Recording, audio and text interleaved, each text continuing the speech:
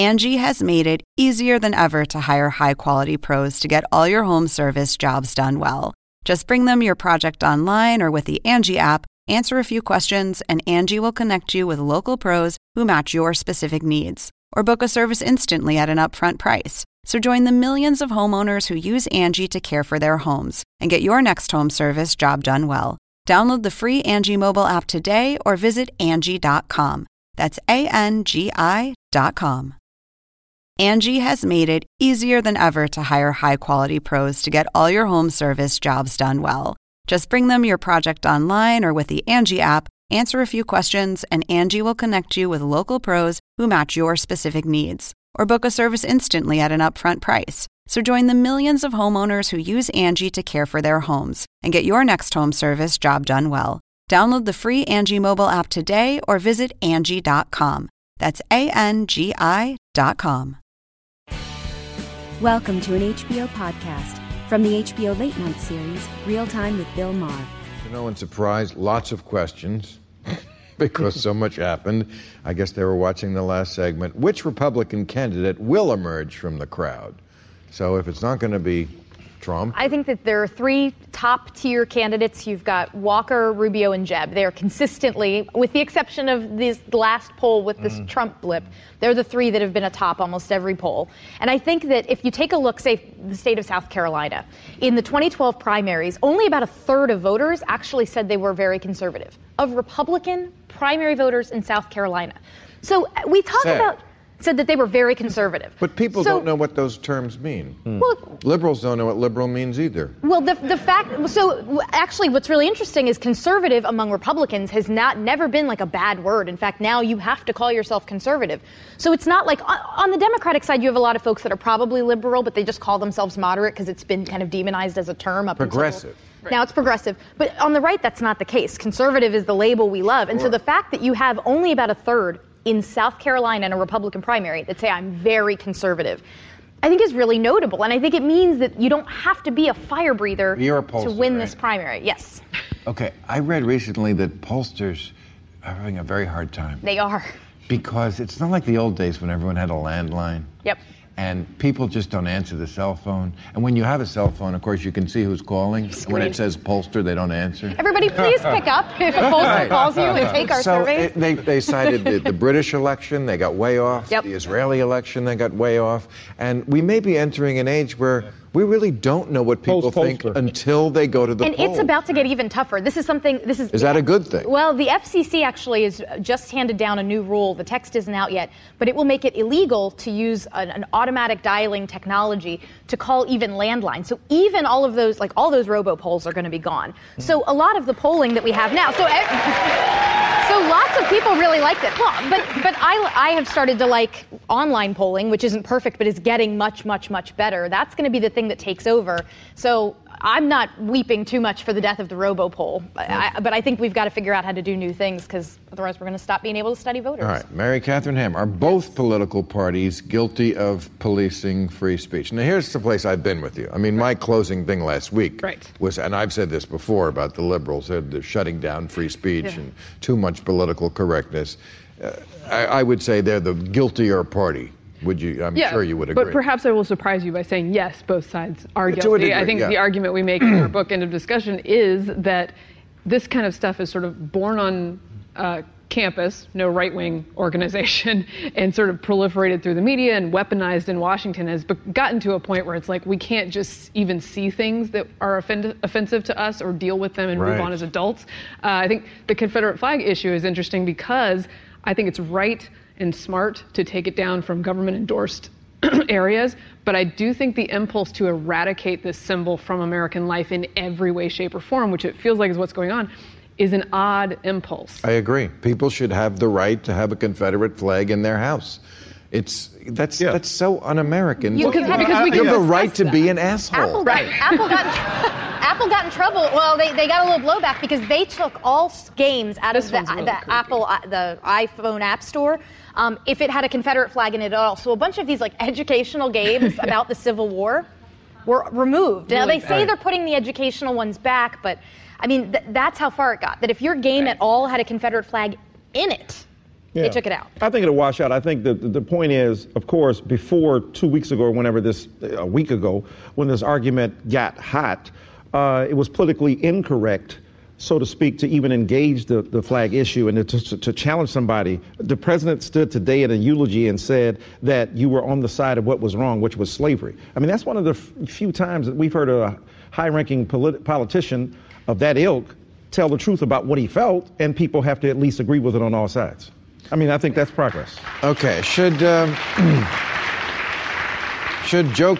Dzhokhar, is that right name? I don't know. Tsarnaev have been allowed to apologize at his sentencing hearing. You know what? Let me ask another question about that. Not that that's not a good one. But he got the death penalty, but he may wind up in solitary for his whole life. I think solitary is just way worse. I mean, I would much rather ISIS, cut my head off. It's a bad 10 minutes. Yeah. And then... Pretty bad. As a terrible person decapitating you if it takes 10 minutes. Well, but they have you seen those videos? No, I don't watch those videos. Me neither. But I haven't. But it's a slow. It's not like in the movies with the. But I'm saying, as opposed to 60 years, they say that people expect when they go through the solitary confinement area of a prison to be quiet. It's actually people wailing because they're driving them slowly out of their mind. Mm-hmm. If that's not a violation of cruel and unusual punishment, I don't know what it is. I mean, I'm someone who says if you absolutely know somebody did it, it's okay to kill them. Right. And this is a case where we absolutely know. He admitted it. I mean, we had been on tape. He did it. So. Well, I think there's a couple issues with solitary. One is that sometimes it can be because the prisoner cannot be in general population without endangering them. That is one of the reasons you get removed from that population. So we need to keep that in mind. But it should be used extremely sparingly. And the thing that really bothers me is these stories about Rikers Island, where people are being held awaiting trial. And they're in solitary for huge. The young man the other day who killed himself after he was falsely accused, nothing ever proved, and that solitary confinement is cruel and unusual punishment. I mean, I stand against the death penalty as well, but that confinement, I mean, it literally, the point is to drive somebody crazy, and there's a difference between isolating somebody from the population than putting them in solitary confinement. And we used to put it was for very few cases, like so many things, mission creep. We just kept doing more and more of it. They put Jesse Jackson Jr., remember, went to jail for using government money to buy Michael Jackson's old cape. This guy, solitary?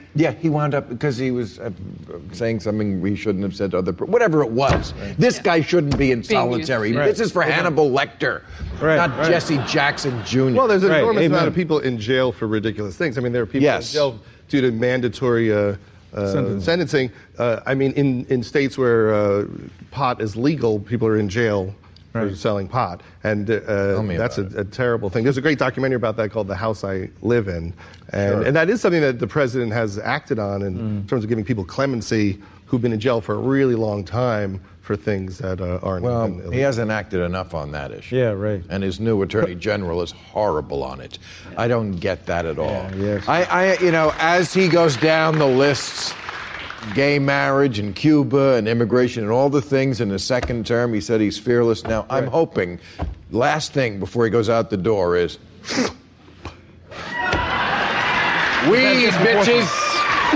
See ya. Wouldn't want to be ya. It's my little fantasy. Because that does disproportionately affect a lot of brothers and sisters. Let's just be real. Yeah, that's right. Weed bitches is actually the text of the law.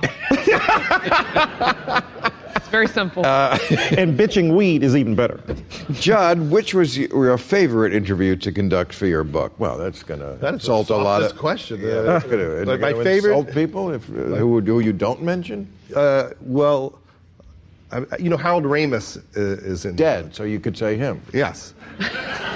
and then no one who's alive can complain. Well, of course, he said the dead guy. I'm not dead. He deserved it. I mean, he was a great guy and a real influence, and he was also a genius, an existentialist, and he often said to me, life is kind of ridiculous And so you just have to make a choice. Do you want to be a good person or a bad person? And I choose to be a good person. Right. And it was always as simple as that to him. Good person and a great filmmaker. Yeah, I mean, I don't think his influence is widely known. Yeah. How big, I mean, he was the godfather of his day. Sure. He was the Judd Apatow of his era.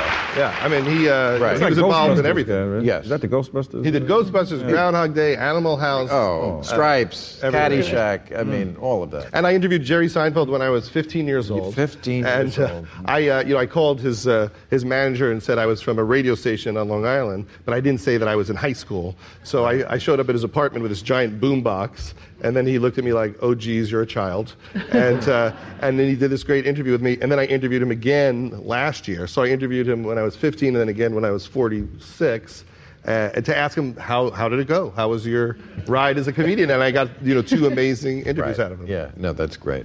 Did the terror attacks across 3 continents on the same day mean we are losing the war with ISIS? Look, well, I have good news. Trump has a plan.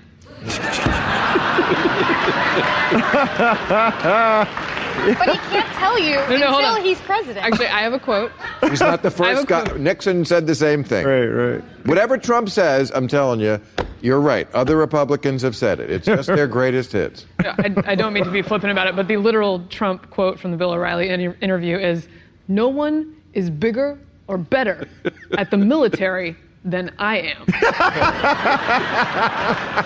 He's bigger and better at everything, I'm telling you. That's why they're going to love this. He also said, nobody builds walls like I do. Yeah. What wall has he ever built? What reason between him and wall on the border? He's trying to build a wall between his golf course and Univision now. Yes. He really is. This is what I'm talking about. He's got a feud with Univision. Okay, so he makes his announcement, calls offhandedly, because he's freestyling. Right. He calls Mexicans rapists. Yeah. Any other politician the next day would totally walk that back. I misspoke. I didn't know what I was doing. Blah, blah, blah, blah. It would appear with Latinos. Trump is like, fuck that. And doubles down. Univision cancels his beauty pageant, so now he has a giant feud with Univision. Never backs down. Yeah. Never says he's sorry. I'm telling you, they love this. Yeah. It's going to sound. It's like the season of The Bachelor with Bob Guiney. It's really good. Every time you say Bachelor and Trump, I think of Trump in a hot tub. You're welcome.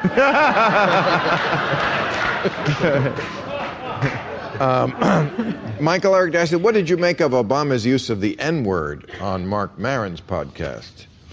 Well, I think it was great. I mean, he's the only president who used it in scare quotes as opposed to using it seriously against black people. So, I mean, LBJ, Nixon, and a whole bunch of other presidents. But look, what's amazing, there's a civil war going on. Speaking of Bill Cosby, there's a civil war going on in black America, and part of it has to do with, can you use N-word? Who can use N-word? You use it in rap music, therefore you've made it horrible for everybody else, because predictably, our guy, Brother Ted, is it Nugent? Said that, I can use it now, and I'm going to use it, and he started using it immediately. I think that's a horrible consequence for everybody Nugent? else. I mean, that doesn't sound like the Ted Nugent I know. You know what? Here's something crazy. My grandfather discovered Ted Nugent. Discovered? What was he produced Ted Nugent and the Amboy Dukes. Ted Nugent is the Donald Trump of rock and roll. That's for Steve Allen and Ted Nugent. All right. Thank you very much. Yeah. Thank you, panel. We got to go. We'll see you back in August. Watch all new episodes of Real Time with Bill Maher every Friday night at 10, or watch him anytime on HBO On Demand. For more information, log on to HBO.com.